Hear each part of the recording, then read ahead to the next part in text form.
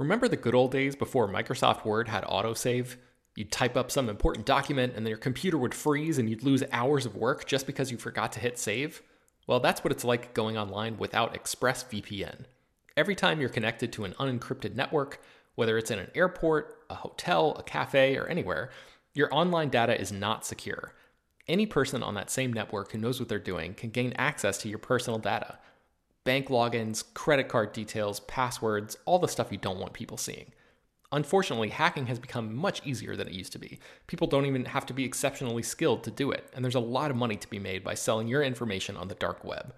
ExpressVPN stops hackers from stealing your data by creating a secure, encrypted tunnel between your device and the internet. It's incredibly easy to use. Once the app is running, you literally click one button to get protected. And it works on your phone, laptop, tablet, and more, so you can stay protected on the go. I've been using ExpressVPN for a little while now, and I can rest easy knowing my info is safe and secure. I've heard horror stories of people who've been hacked, and it sounds like a massive pain to try to get any resolution in the aftermath, so I am not interested in finding out what that process is like. Secure your online data today by visiting expressvpn.com/film. That's expressvpn.com//film, and you can get an extra 3 months free. expressvpn.com//film. This show is sponsored by BetterHelp. This year has gone by incredibly quickly, but it's always nice to pause and take stock. What's something you're proud of in 2024 so far? What's something you still want to accomplish this year? I know I'm guilty of falling into a routine and not always thinking about the bigger picture. But as the great Ferris Bueller once said, life moves pretty fast. If you don't stop and look around once in a while, you can miss it. So it's crucial to take a moment to celebrate your wins and make adjustments for the rest of the year. Therapy can help you contextualize your progress and set achievable goals for the next 6 months. As you surely know by now, it's not only for people who have experienced major trauma. Therapy is helpful in all kinds of ways, including learning positive coping skills and how to set boundaries. If you've been considering trying therapy, check out BetterHelp. It's fully online and was specifically designed to be flexible and customizable to your schedule.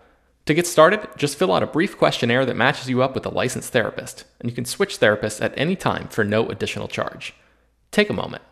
Visit betterhelp.com/filmdaily today to get 10% off your first month. That's BetterHelp, HELP.com/filmdaily. Hello, everyone, and welcome to Slash Film Daily for August 15th, 2018. On today's episode, we're going to gather at the virtual water cooler and talk about what we've been up to. This is Slash Film senior writer Ben Pearson, and joining me on today's podcast are managing editor Jacob Hall. Hello, hello. Weekend editor Brad Oman. Hey, that's me. And writers Hoai-Tran Bui. Hey, everyone. And Chris Evangelista. Hi. All right, so Peter is sick, unfortunately, so he's not going to be able to join us today, but we figured it's been long enough, and HT is back, Chris is back from vacation, so we figured it's time for another edition of the water cooler, even though it's not Monday, so hopefully we'll probably get back to a regular schedule maybe next week. But let's talk about what we've been up to, guys. Jacob, what have you been doing lately? I've been doing lots of adult things, like going to IKEA, realizing IKEA does not carry the thing I need and leaving angrily. But more exciting than that, I went and bought a new car, or more specifically, my wife and I bought a new car. The lease on her Nissan Rogue was up, and we went out in search of a new vehicle. And rather than lease again, we decided to buy. And the thing about buying cars for us is that, as my wife always puts it, we don't buy cars as much as we go to car fittings to see what cars we can fit in, because I'm 6'4", she's 5'11". And cars aren't made for me. Like at the Nissan dealer, I was hitting my head on door frames constantly.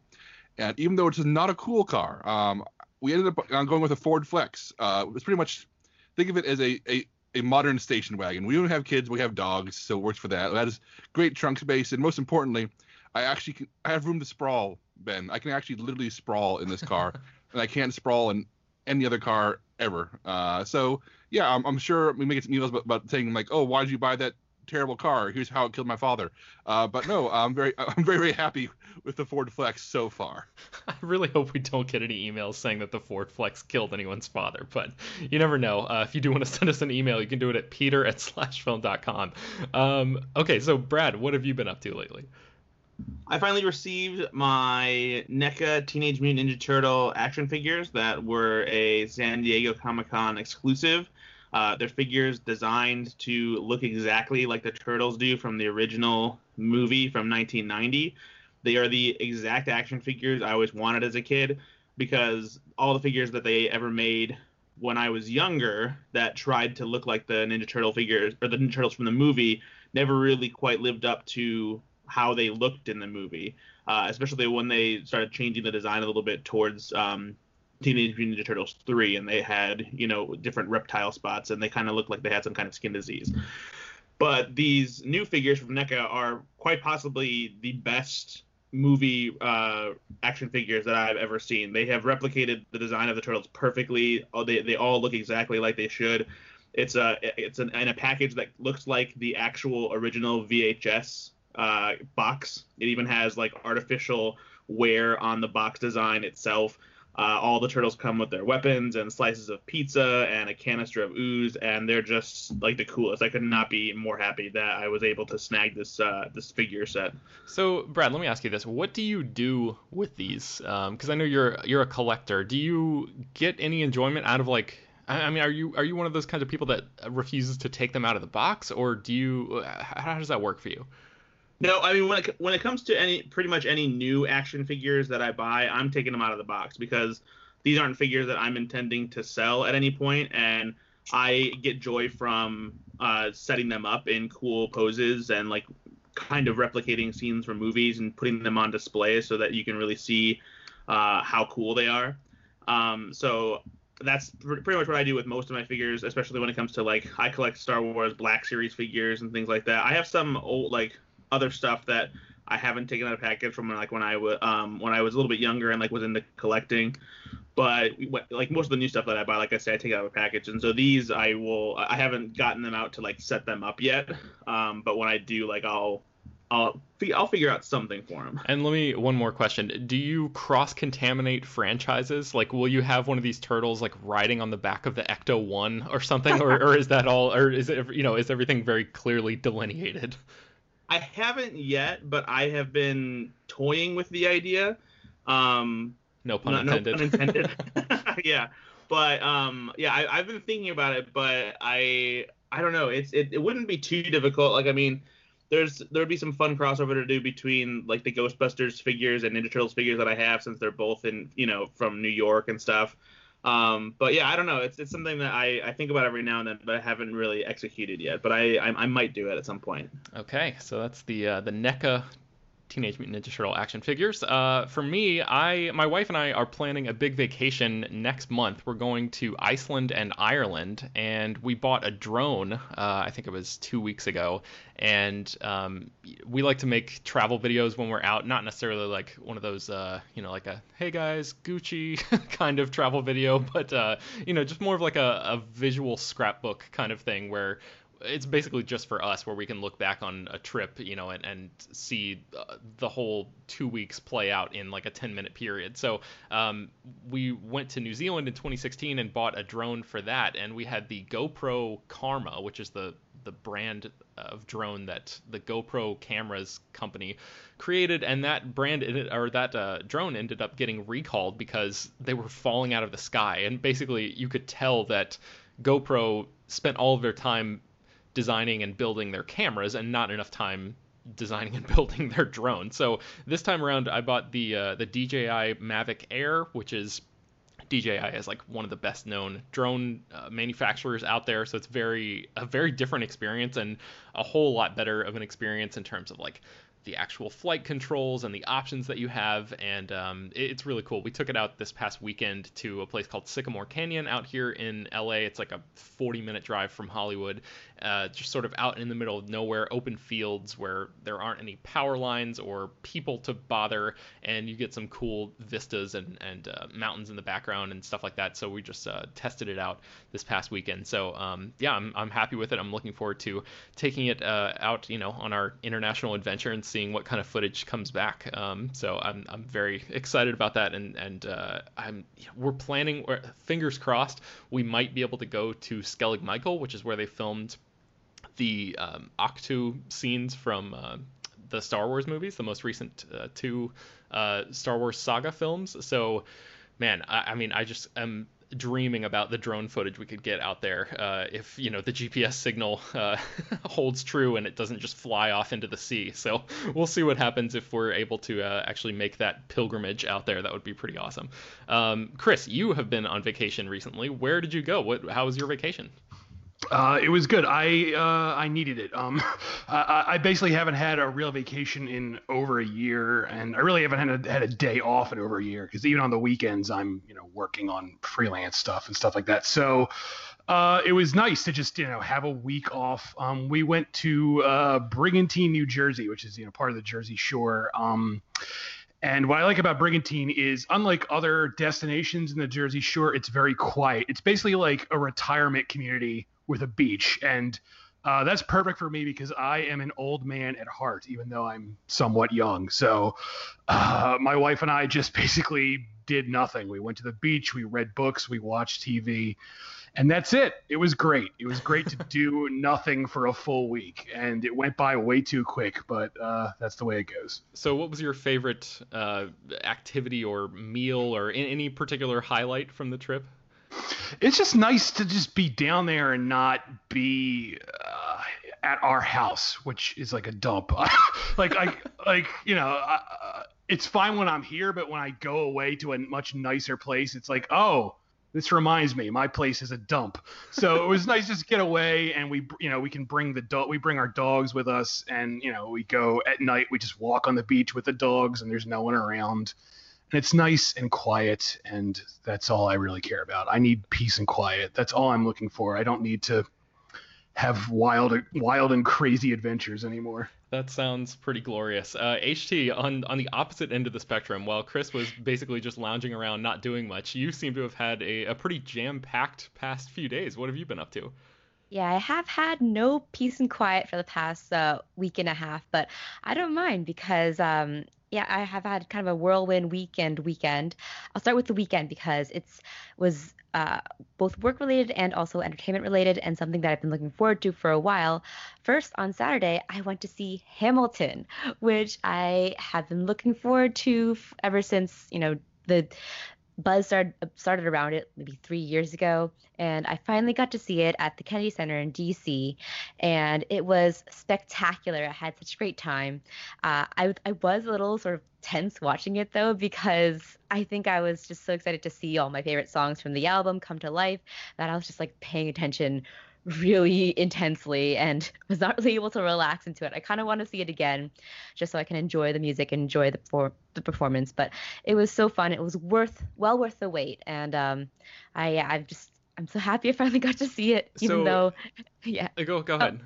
Oh yeah, even though it was quite pricey, but as you do for a Hamilton ticket. Yeah, for sure. So I had the opposite experience when I saw Hamilton. I didn't listen to the soundtrack beforehand, so I went in completely cold, and then of course just fell in love with it and have been listening to the soundtrack pretty much nonstop since then. So I guess the tension you were talking about feeling, did that just come from comparing what you were seeing on the stage to the versions of the song that were in your head from the soundtrack?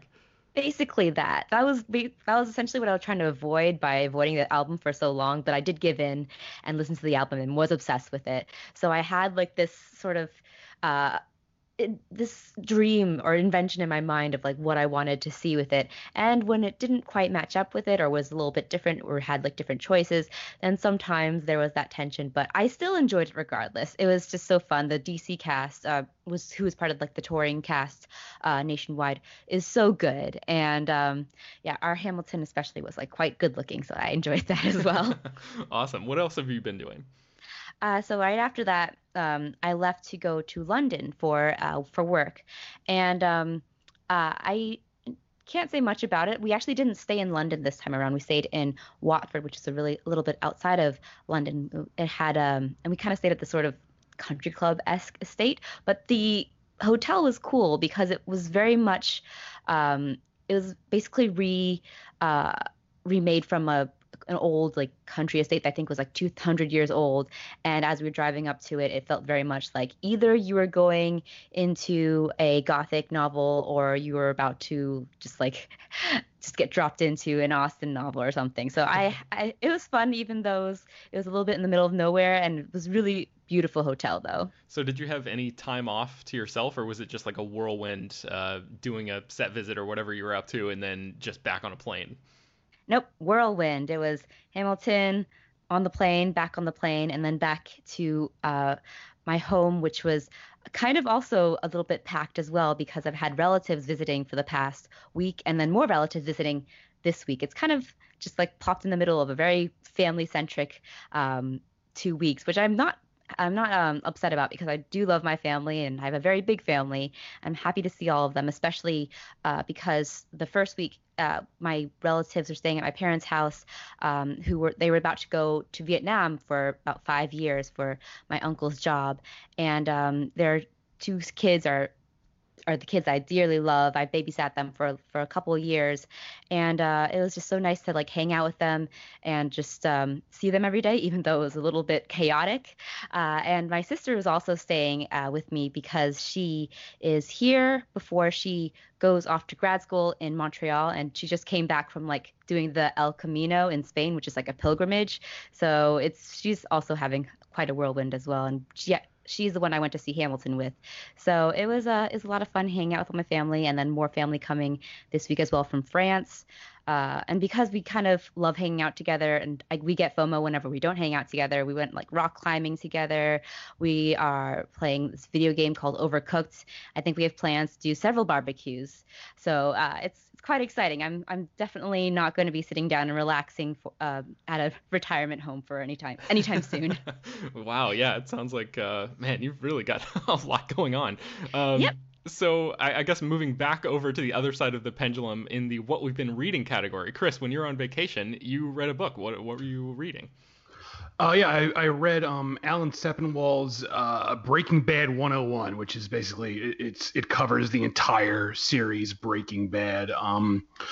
Because I guess I'll just jump ahead, and you don't have to come back to me for this topic either. But during the vacation, we decided to just start rewatching Breaking Bad from the beginning because Better Call Saul is airing now, and I'm reviewing it for the site, and my wife has actually only seen like 1 or 2 episodes of Better Call Saul, so she wanted to start watching it, but she also wanted to rewatch Breaking Bad first, and I haven't really watched Breaking Bad since the beginning.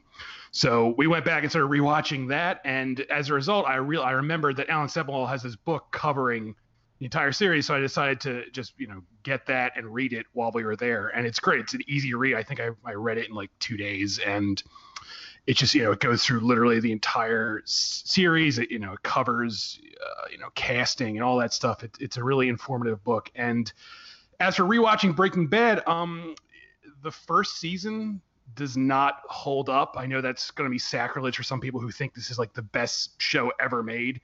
The first season is a bit wonky. It's a little more off kilter than I remember. You can tell when they first started, they thought of it as more of like a comedy, like a dark comedy. And then by the time you get into season 2, the show really starts to become this much darker drama. And that's when I think the show becomes the great show that everyone remembers it as. But that first season is a little awkward. So that's part of the reason why I've said this before, where I think Better Call Saul is a better show, because Better Call Saul from the beginning, at least in my mind, has been great, and it hasn't had like a bad season yet. Whereas Breaking Bad, that first season just doesn't quite work as well as the rest. But we're up to season 4 now, and I'm loving it. I'm remembering why it's such a good show to begin with. Yeah, that show is so great, and I think I'm right there with you. I joined the Breaking Bad hype train a little bit late in the game. I think I came on board the show when it was first airing, probably sometime around season 3. So I did the whole catch-up thing back then, and I remember watching the pilot and loving it, and then the first season sort of dropped off in quality a little bit, and I was like, wait, this is the show that everybody's talking about? But once you sort of get through that first season, I think you're right. I think that's when it really starts to pick up steam a little bit. And just for those who don't know, by the way, Alan Sepinwall is like a famous TV critic. I think he writes for Rolling Stone right now, and he has, he wrote episode by episode recaps of Breaking Bad as it was airing, and he has a business relationship with Vince Gilligan, the creator. So I think he has a bunch of interviews and stuff in Breaking Bad 101. Is that right, Chris? Interviews with the creators and all of that? Yeah. Vince Gilligan is interviewed, and Bryan Cranston. Pretty much almost everyone involved with the show. He talked to them for the book to get their insight into like certain episodes and certain scenes. So it has a lot of great just details about just the making of the show, as well as recaps and reviews. Very cool. Okay, so hey, Chris, I was wondering if you heard about the next book that he's doing with Matt Zollerseitz. It's going to be same thing, but The Sopranos. Yes, I have heard about that. I'm very excited to get. I think that comes out in January, so I'm really looking forward to that. Awesome. Yeah. I I guess this is the time for me to admit that I've never seen The Sopranos, and I'm like cue the gasps all around from listeners all over the place. Yeah, I know. I've never seen it either. Okay, Oh my all right. God. So I'm not the only guys. one. Actually, I watched the first I haven't season. watched Sopranos either, guys.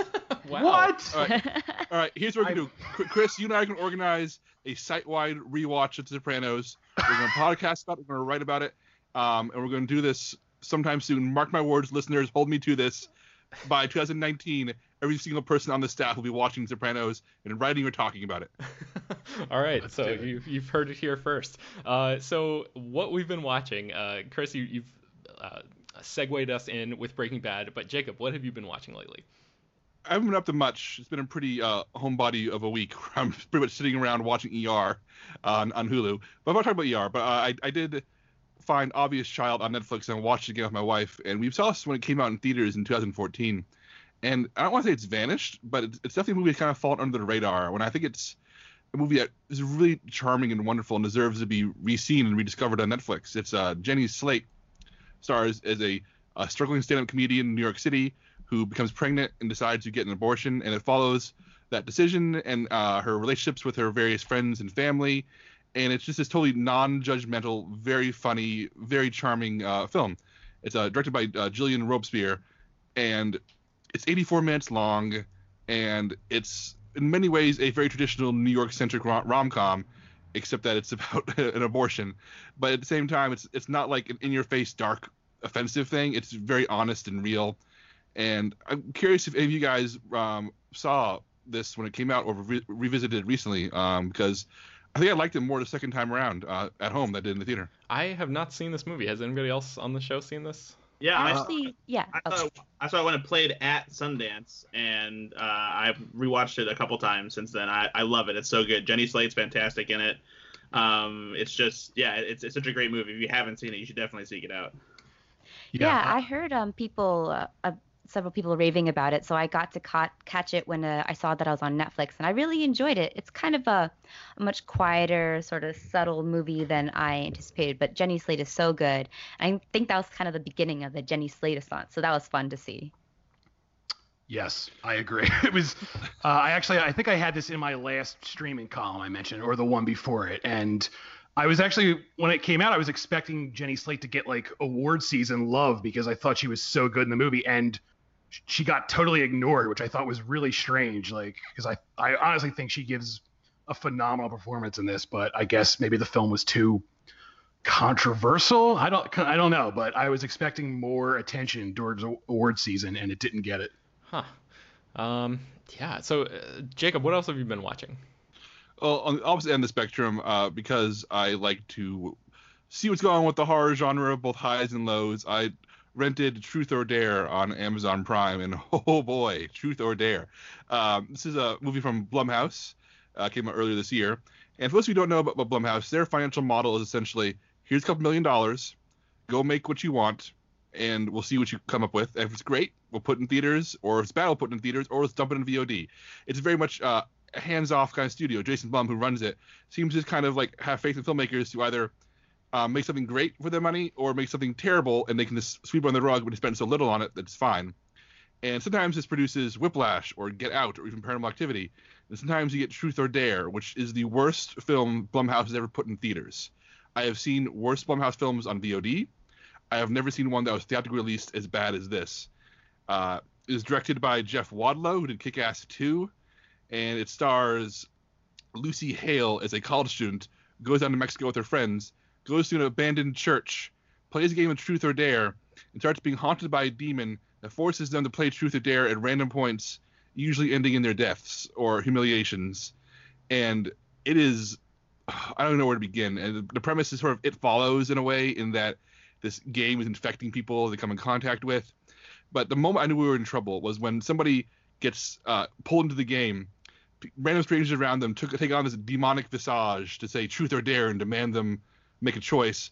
And it looks like somebody, like a 7th grader using Photoshop to stretch out somebody's face. And it's not a good creative decision in any way whatsoever. Like, the moment you see it, I shuddered because I thought, who approved this? Who thought this was a good idea? It's had to go through so many people.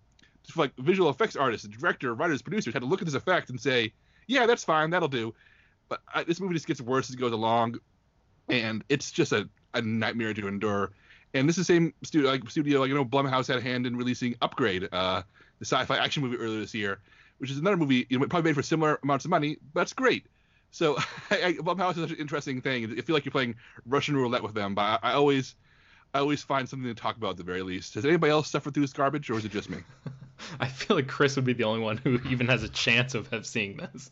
I did not. I saw the trailer for it and I said, boy, that looks really bad. So I have yet to see it. If it ever shows up on like Netflix, I'll probably watch it as I'm, doing other things. But no, I have yet to see it.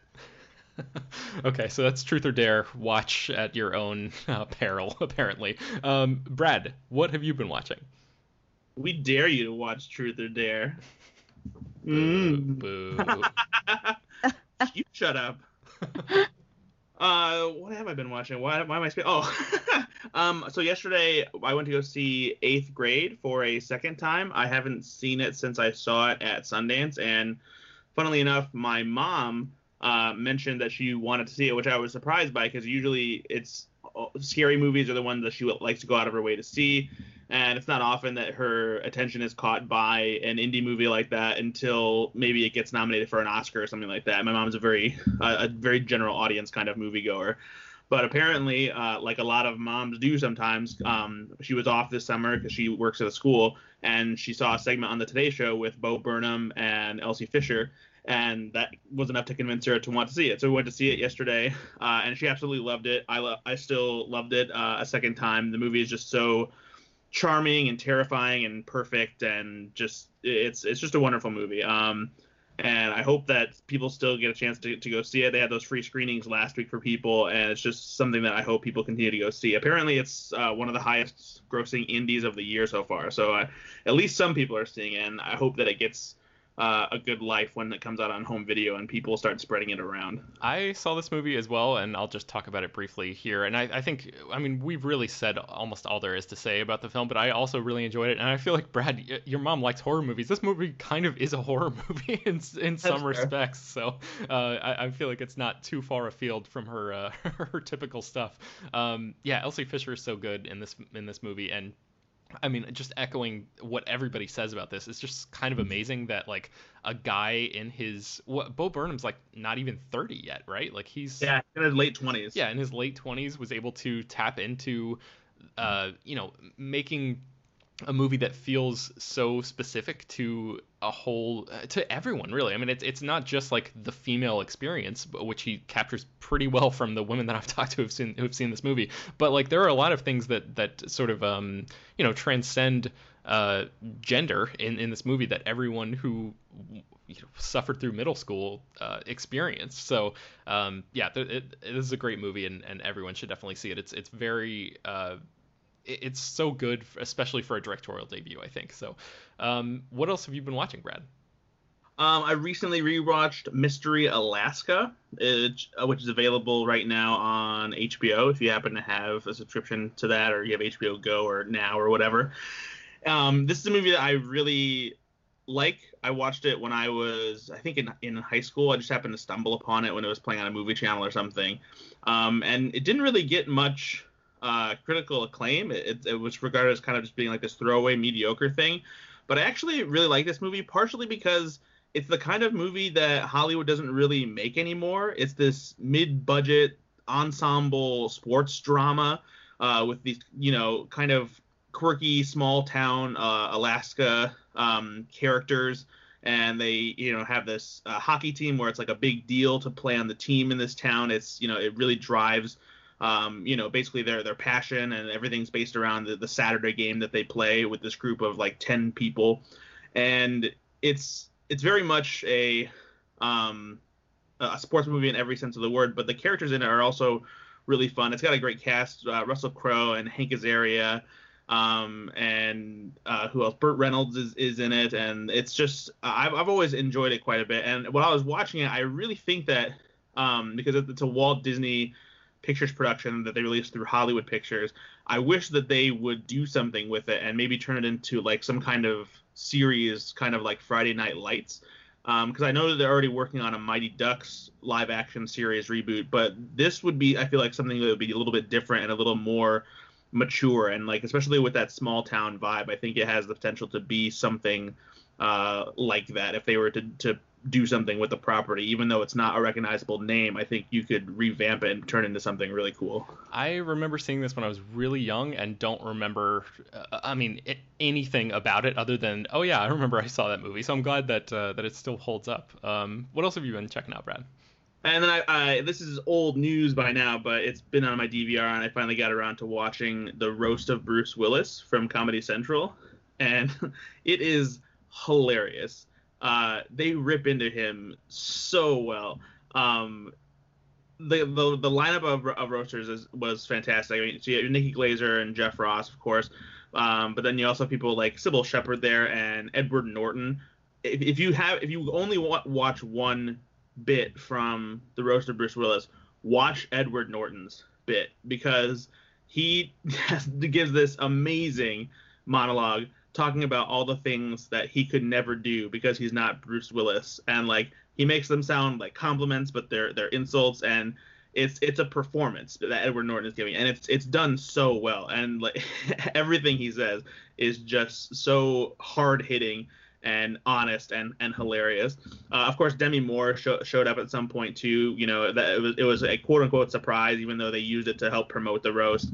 But yeah, it is brutal and just so funny. I love when they do roasts like this and they just like don't hold anything back when they do them. It's so if you like that kind of comedy, you should definitely check it out. All right, so that's the roast of Bruce Willis on Comedy Central. Chris, what have you been watching?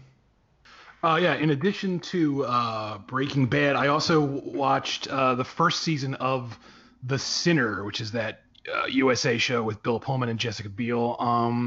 It's fine. The beginning is really like the first episode really hooks you, and I was really excited because I was like, oh wow, this is going to be great. And then it kind of runs out of steam. It's actually doing something really similar to what Sharp Objects is doing, where it's about this woman and her trauma and her past with her mother and her sister, and Sharp Objects does it so much better, but it's disposable TV that is okay to watch. I mean, Jessica Biel is really good in it. Bill Pullman is good, but it sort of runs out of steam, but it's okay to like sort of just watch if you have nothing else to watch. I haven't watched the second season yet, but I hear it's better, so I'll probably get around to watching it eventually. But the first season is now on Netflix. And the other thing I watched is Puppet Master, The Littlest Reich, which is the new Puppet Master film. And I'm going to go against the grain here. Almost everyone I've seen online has been praising this as this, this is this crazy, violent movie. And let me tell you, this movie is awful. This is probably one of the worst movies I've ever seen. And I'm sure that'll get me in trouble because, this film is being, sponsored, like funded by Fangoria, and everyone's very excited that Fangoria is back, and so am I. But this movie is bad. It ended, and I was just furious. And it actually ends on like a cliffhanger because I guess they want to turn this into like a whole new franchise. And I just, the minute the credits rolled, I pretty much said, "Oh, fuck you" to this movie, and I have no intention of like watching what comes next. So don't believe the hype. Puppet Master Littlest Reich is terrible, and I'm someone who can really get down with shitty horror, like horror movies that I know are bad but I can still like, and this is just the opposite end of that, where it's not even like entertaining. So go to hell, Puppet Master, The Littlest Reich. That is unfortunate, because this was written by S. Craig Zoller, who's the guy who wrote and directed Bone Tomahawk a couple years ago, and that was like one of my favorite. I think that was my favorite movie of 2015 when that came out. I was very taken with that film, and I thought the script was fantastic. And then Zoller has just been like on this downward decline in terms of, in my opinion, in terms of writing. It's like the movie that he did with Vince Vaughn, the name of it is escaping me right now. Brawl in Cell Block 99. Yes, exactly. What a piece of garbage that movie is. Yeah, Holy crap. it's not good. And then it sounds like this one is also not very good. He has another one coming up called Dragged Across Concrete with Mel Gibson coming out. And I'm just like, God, nothing about that sounds appealing to me. So it's unfortunate to see him sort of fall off so sharply. But Jacob, have you seen the new Puppet Master movie yet? No, but I heard Chris's reaction, and I've also heard other reactions. I know that friend of the site and occasional writer for us, Jacob Knight, who loves trash. He loves trashy movies of all kinds and all shapes. He adored it and wrote about it on Birth Movies Death. And Jacob's the kind of guy who, like I said, likes movies that really are off-putting and unpleasant, and likes to dig into that. But I think his opinion will be the minority one when more people get to see this, because I think Chris's reaction seems to be the one people are kind of quietly muttering about, because they don't want to. I think some people are maybe worried about upsetting the folks at Fangoria, because there's a truly wonderful team working there. But at the same time, I think the people at Fangoria know exactly what this movie is. Whether they love it or hate it, they know what it is. So I think people should be honest about it. Okay, so that's Puppet Master: The Littlest Reich. And Chris, is that coming out soon, or is it coming to VOD? Do you know what the... Oh, God, who cares? I think it is out soon. I got a screener of it, and I don't know when it's out, and I'm so angry at this movie that I don't even want to look up when it's out. It'll be out at some point. So, fair enough. Yeah. Okay. For me, I recently watched, like I mentioned, 8th Grade, and then I also saw Black Klansman, which the Slash Filmcast just did more of an in-depth review of, so I'd encourage you guys to listen to their discussion about that movie. This is Spike Lee's newest film. It stars Denzel Washington's son, John David Washington, and it's really, really good. I think I was surprised, because Spike Lee is very hit or miss for me as a director, but this is his most accessible, and you can really feel the passion in his storytelling here. This is one of the best scripts that I think he's worked with in a long time. The acting is all really great. Adam Driver is really good in this movie.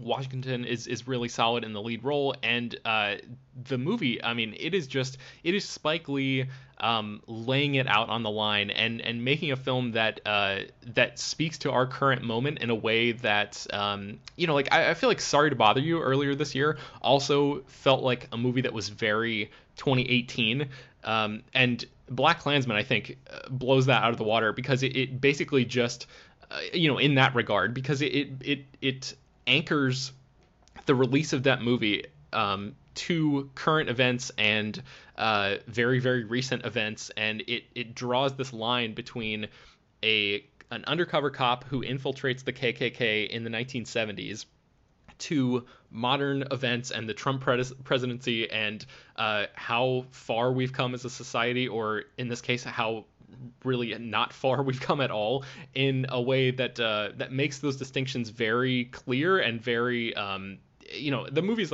borderline over the top when it comes to being didactic and sort of hammering its point home, but I feel like we are living in a time right now where that point needs to be made over and over and over again about how white supremacy is not something that we should be accepting as a society. So anyway, like I said, listen to the Slash Filmcast full review of Black Klansman. That episode just came out I think yesterday, so you can listen to that right now. And then the last thing that I've been watching is Culture Shock Freaks and Geeks. So Culture Shock is a new show on A&E, and I would never have known about the show if I didn't see people like Seth Rogen tweeting about it not too long ago. I think it first aired in July, and I just put it on my DVR and finally just got around to it. But it's basically an hour-long behind-the-scenes documentary about Freaks and Geeks, which is the one-season show that aired on Fox and was canceled, and helped launch the careers of people like James Franco and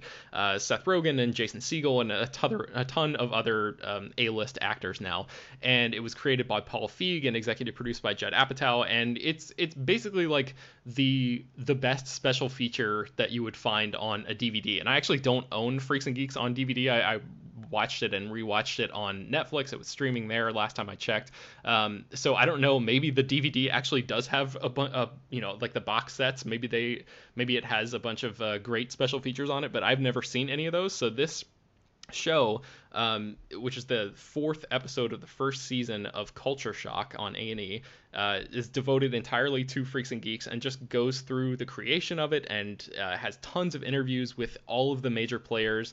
And it was really great to watch. I mean, it's just, that show is so good, and watching these people reminisce about making it and how it affected their careers and sort of changed the cultural landscape, even though it was basically ignored at the time and treated really, really terribly by its own network, was just a heartwarming kind of thing. So I just looked this up, and you can watch it on A&E's website right now. It's available until December 31st, 2035, which is kind of hilarious to me. They put such a specific date on it. But yeah, if you have a cable TV provider, you can log in with your info and just watch it right now on A&E's website. So that's Culture Shock, Freaks and Geeks. That's the 4th episode of the 1st season of that show.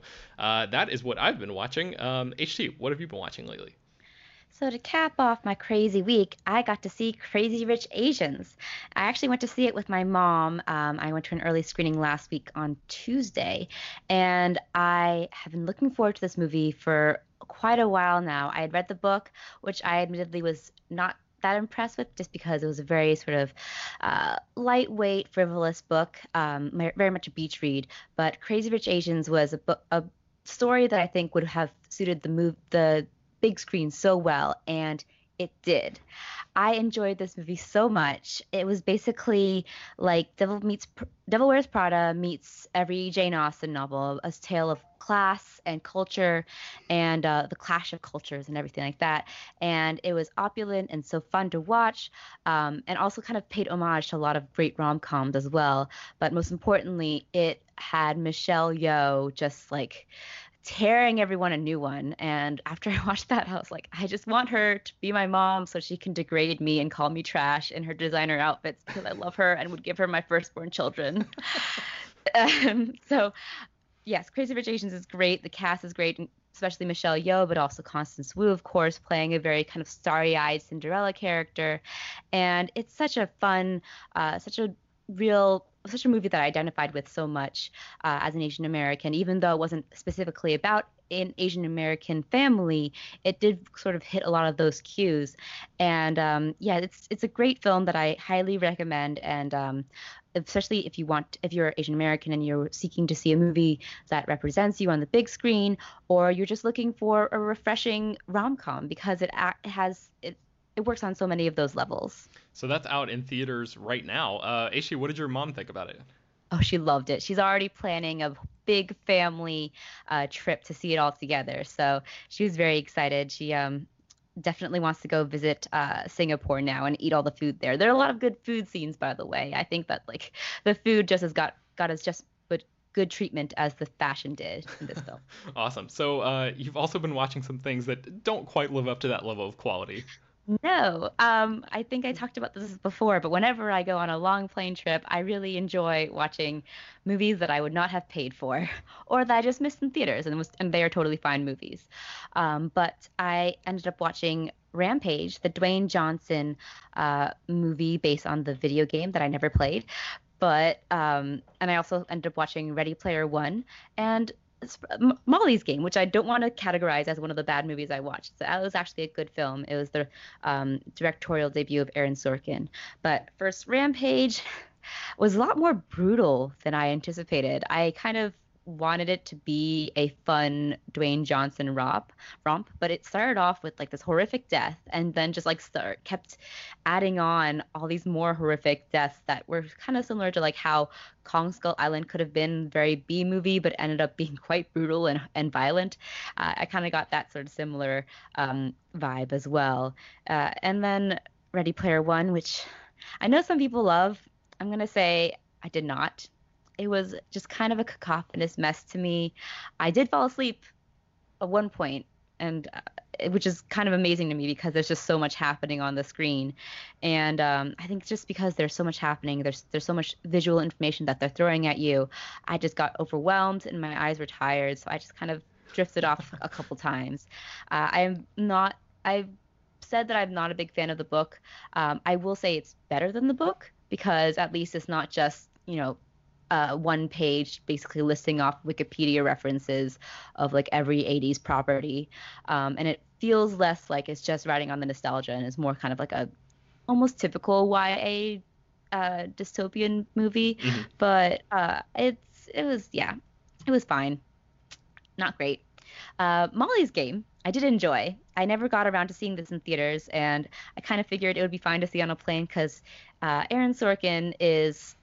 I didn't know much about his directing style. I kind of assumed that he would direct much like he writes, in that he's not very visually strong. It was actually quite visually like stimulating movie, and I enjoyed it. Jessica Chastain is great.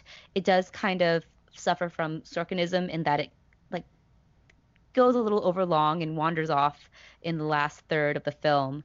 Could have definitely been a little bit more tight and condensed, but I thought it was a good film, and I enjoyed watching that one much more than the other two. Good stuff. So let's move into the what we've been eating category. Jacob, what have you been eating? Well, I normally don't chime in on the what we've been eating section. This is usually Brad's section of choice. But with Fantastic Fest coming up soon and people coming into Austin as returning people or as guests for the first time of the city, I want to tell you about Torchy's Tacos, which I've been on a kick recently. They're a local chain. It's not Mexican food. I know people who like turn their nose at them because they're not in any way Tex-Mex or Mexican by any stretch of the imagination. They're very much Americanized tacos. It's stuff like deep fried chicken inside tacos, or fried avocado, or sausage. All kinds of strange and interesting and traditional combinations. Extremely delicious. Queso is maybe the best you've ever had in your life. So if you're one of those lucky people heading up to Austin for South by or Fantastic Fest, or just because you want to come say hi, Torchy's is amazing, and I'm eating there like every other day now, and it's very bad for me, but I can't stop. Well, I hope that you enjoy it and that you don't go into cardiac arrest anytime soon. So, someday, but not yet. Brad, what have you been eating? I don't have anything super special this week, but I did stumble upon 2 new kinds of Skittles that you might find while you're out and about. They have some crossover flavors. One of them is an exclusive thing that you can only get at Dollar General stores. It's called Brightside, and I'm gonna read the flavors off here in the back just because I don't remember them all. So in this one you have watermelon, paradise punch, kiwi banana, tangerine, and pink lemonade, which is pretty good. Actually, those aren't the Dollar General exclusive ones. Those are just regular ones that I found that are new. The Dollar General exclusive ones are Summer Splash Skittles, and those have blue raspberry, watermelon, kiwi banana, orange, and strawberry. I like these actually more than regular Skittles, mostly because I'm more keen on tropical kind of flavors than I am the regular fruit flavors that Skittles usually offers. I kind of feel the same way about Starburst. So these are pretty good. I picked up a couple packs of them just because if I ever had a taste for them again, then I could just have them. But yeah, so if you can find them, the Brightside ones are in a yellow package, and the Summer Splash ones are in like a kind of like a magenta package. All right, and I appreciate the Foley work you did there with the crunching bag right next to the mic. Adds a little extra level to the show. So I had to look at the flavors. Yeah, no, I know. We're an ASMR podcast now, by the way. Yeah, you got to talk really. You basically have to whisper the rest of your selection. So I think we only have one more category left, and that is what we've been playing. Jacob, what have you been playing lately? Like everybody else with the video game system, I've been playing Dead Cells. It's a new game by developer Motion Twin, and it's available on Microsoft Mac, PlayStation 4, Xbox One, and Nintendo Switch. So no matter what you have, you can play this game. I got it for $25, so it's not a full price game. It's an indie game, but it's really worth that cost. I'm obsessed with it. I've been playing it nonstop. Its basic gist is that it's a roguelike, which for those who don't know video game terms, that means that it's run based. You do a run of the game, you die, you start over. And so the goal of the game is to try to beat it in one run. And as you play through, you can collect currencies to change your character, upgrade weapons, buy new things, change how you play the game. But also you can upgrade abilities that stay with you when you reset. So you're changing your character within the run, but you're also changing your character in the overall game and making it easier to come back each time you play, which means that the more you die, the stronger you get, and the easier it is to go longer in the main game. I still haven't beaten it. I've managed to get to maybe the 4th or 5th level, and it's really terrific. The combat feels great. There's so many different types of weapons and items to equip your characters with, so you're trying to find combinations, because the what you get each level is randomized, so you never know what you're going to have, so you got to learn to make do with everything, so it forces you to get good with everything. And the levels are always randomized, so every time you play, you do not know where everything's going to be. It's impossible to memorize, and it just has this sort of in addition to being a really well-playing game with mechanics I enjoyed a lot, it has this really kind of great icky atmosphere. It's set in this fantasy prison, and your character is a decapitated corpse who's been taken over by a mysterious force of some kind. So you're playing. So the idea being that whenever you die, you just go back and get a new body. It's a really, really dark and twisted and sometimes very funny angle for this, on which to hang this really, really fun gameplay. I was gonna say that this reminded me of Edge of Tomorrow a little bit, the Tom Cruise movie, but then your description of the character body completely destroyed that. So. Oh, Edge of Tomorrow is so much a roguelike video game. I know people, myself included, have written about how that is the best video game movie ever made. And the idea of repeating runs over and over again until you get better and can actually beat the final boss, that is this game and this genre of games summed up perfectly. And that's why I love Edge of Tomorrow. It really captures the feeling of mastering a video game. But I've also been playing another side-scrolling action game, Salt and Sanctuary. I know I've talked about Dark Souls on this podcast before, the extremely punishing, very difficult series of dark fantasy RPG action games. Salt and Sanctuary is it's a riff on the Dark Souls system. It pretty much takes everything that's Dark Souls, but puts it into a side scroller. So instead of being a 3D game, you're moving back and forth Mario style. But it's a really good ripoff. It's I had to even call it a ripoff because it's so good. It captures so much of what makes those games satisfying. But I want to call out how I bought this game on PC, and then I bought it for my PS4 because I didn't want to go back upstairs to play it. And then I bought it on my Switch because I wanted it portable. So I've bought Salt and Sanctuary 3 times now, and it's been like $15 each time, so it's not like it's a huge investment. But it's a testament to the game's quality that I want to be able to play upstairs, downstairs, and on the go on my Switch. So if you like Dark Souls or want like a really challenging side scroller, Salt and Sanctuary is really good and really cheap.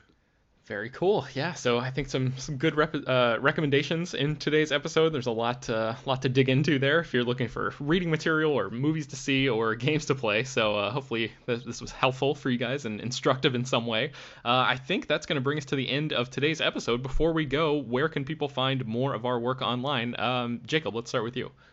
I'm on slashfilm.com every single day, and I'm on Twitter where I'm at Jacob S. Hall. Brad? Yes, you can find me at slashfilm.com as well. Also on Twitter at Ethan_Anderton, and listen to my podcast, Go Flix Yourself, for stupid jokes and talk about movies. HT? You can find me writing every day at slashfilm.com, and I'm on Twitter at HTranBuoy. Chris? Also slashfilm.com, on Twitter at CEvangelista413. I am also at SlashFilm, and you can find me on Twitter at Ben Pears, and you can find Slash Film Daily, published every weekday on the site, bringing you the most exciting news from the world of movies and TV, as well as deeper dives into the great features you can find at slashfilm.com. You can subscribe to the show on iTunes, Google Play, Overcast, Spotify, all the popular podcast apps, and please feel free to send your feedback, questions, comments, and concerns to us at peter@slashfilm.com. Make sure to leave your name and general geographic location in case we mention your email on the air. Don't forget to rate and review the podcast on iTunes. Tell your friends about the show, spread the word, and we will talk to you tomorrow.